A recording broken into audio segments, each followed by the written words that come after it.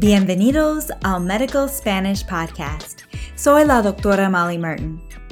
Through this podcast, I provide interactive audio lessons that teach practical Spanish for healthcare and elsewhere. The level of this lesson is advanced, and timestamps are provided in the show notes. The lessons offered at DocMolly.com are solely for learning Spanish. They are not intended to teach medicine or provide medical advice. Welcome to our 5th free audio lesson covering Spanish for COPD. In the last lesson, the doctor discussed pulmonary function testing with the patient. In this lesson, you will hear him discuss oxygen monitoring and therapy, lung cancer screening, and pulmonary rehabilitation. As you listen, pay attention to how the doctor says to monitor your oxygen levels, to perform your daily activities, and to detect cancer before it spreads. There'll be a quiz at the end. Now the doctor talks really quickly, so members, remember you can log in at docmolly.com and read along with the transcript. And everyone has access to the timestamps so that you can rewind and listen to the dialogue more than once. ¿Listos? Empecemos. También vamos a monitorear su nivel de oxígeno caminando cada vez que usted venga a verme. Además, haremos un examen para monitorear sus niveles de oxígeno mientras usted duerme. La gente con la EPOC puede tener niveles de oxígeno muy bajos cuando duerme, aunque sus niveles sean normales durante el día. Si los niveles de oxígeno bajan, le voy a recomendar una terapia con oxígeno que se llama oxigenoterapia.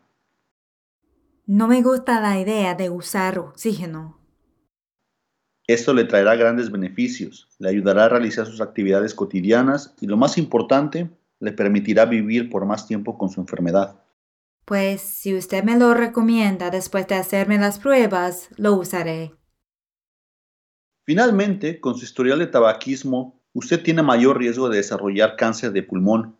Por eso, le recomiendo que hagamos una tomografía de su pecho cada año para detectar cáncer antes de que se propague.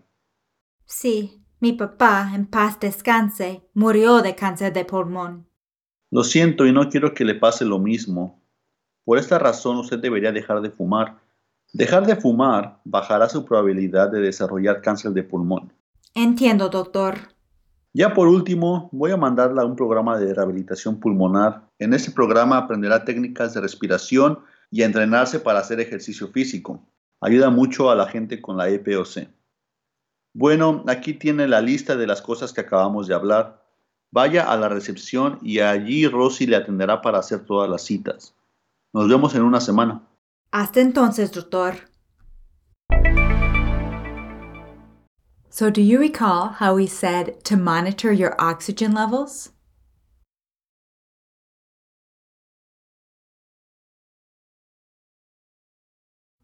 Monitorear sus niveles de oxígeno. Además, haremos un examen para monitorear sus niveles de oxígeno mientras usted duerme. And you recall 2 other verbs that are used to say to monitor? Vigilar y controlar. And how did he say to perform your daily activities?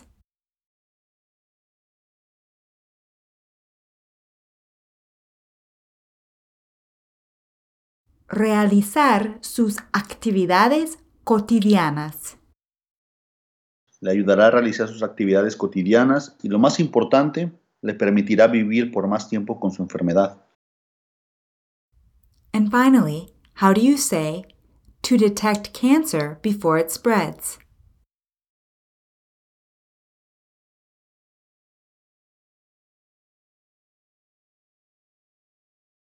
Detectar cáncer antes de que se propague. Por eso, le recomiendo que hagamos una tomografía de su pecho cada año para detectar cáncer antes de que se propague. So we always use the subjunctive following the conjunction of time, antes de que. Antes de que se propague. And can you think of another verb you could use here to say before the cancer spreads?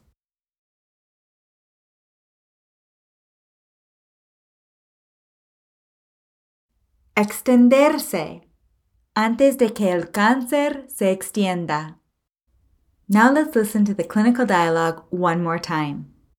También vamos a monitorear su nivel de oxígeno caminando cada vez que usted venga a verme. Además, haremos un examen para monitorear sus niveles de oxígeno mientras usted duerme.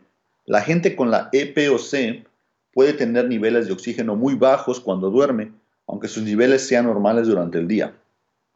Si los niveles de oxígeno bajan, le voy a recomendar una terapia con oxígeno que se llama oxigenoterapia.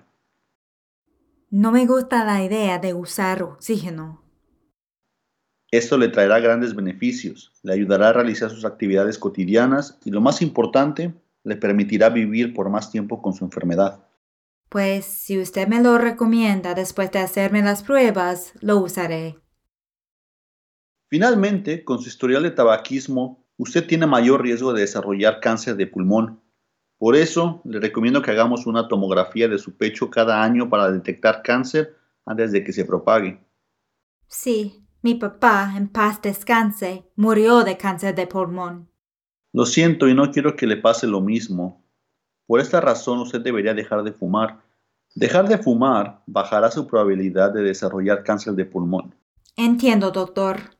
Ya por último, voy a mandarla a un programa de rehabilitación pulmonar. En este programa aprenderá técnicas de respiración y a entrenarse para hacer ejercicio físico. Ayuda mucho a la gente con la EPOC. Bueno, aquí tiene la lista de las cosas que acabamos de hablar. Vaya a la recepción y allí Rosy le atenderá para hacer todas las citas. Nos vemos en una semana. Hasta entonces, doctor. And this concludes today's lesson. In the premium lessons, we will go over all the key vocabulary and interpret this clinical dialogue line by line.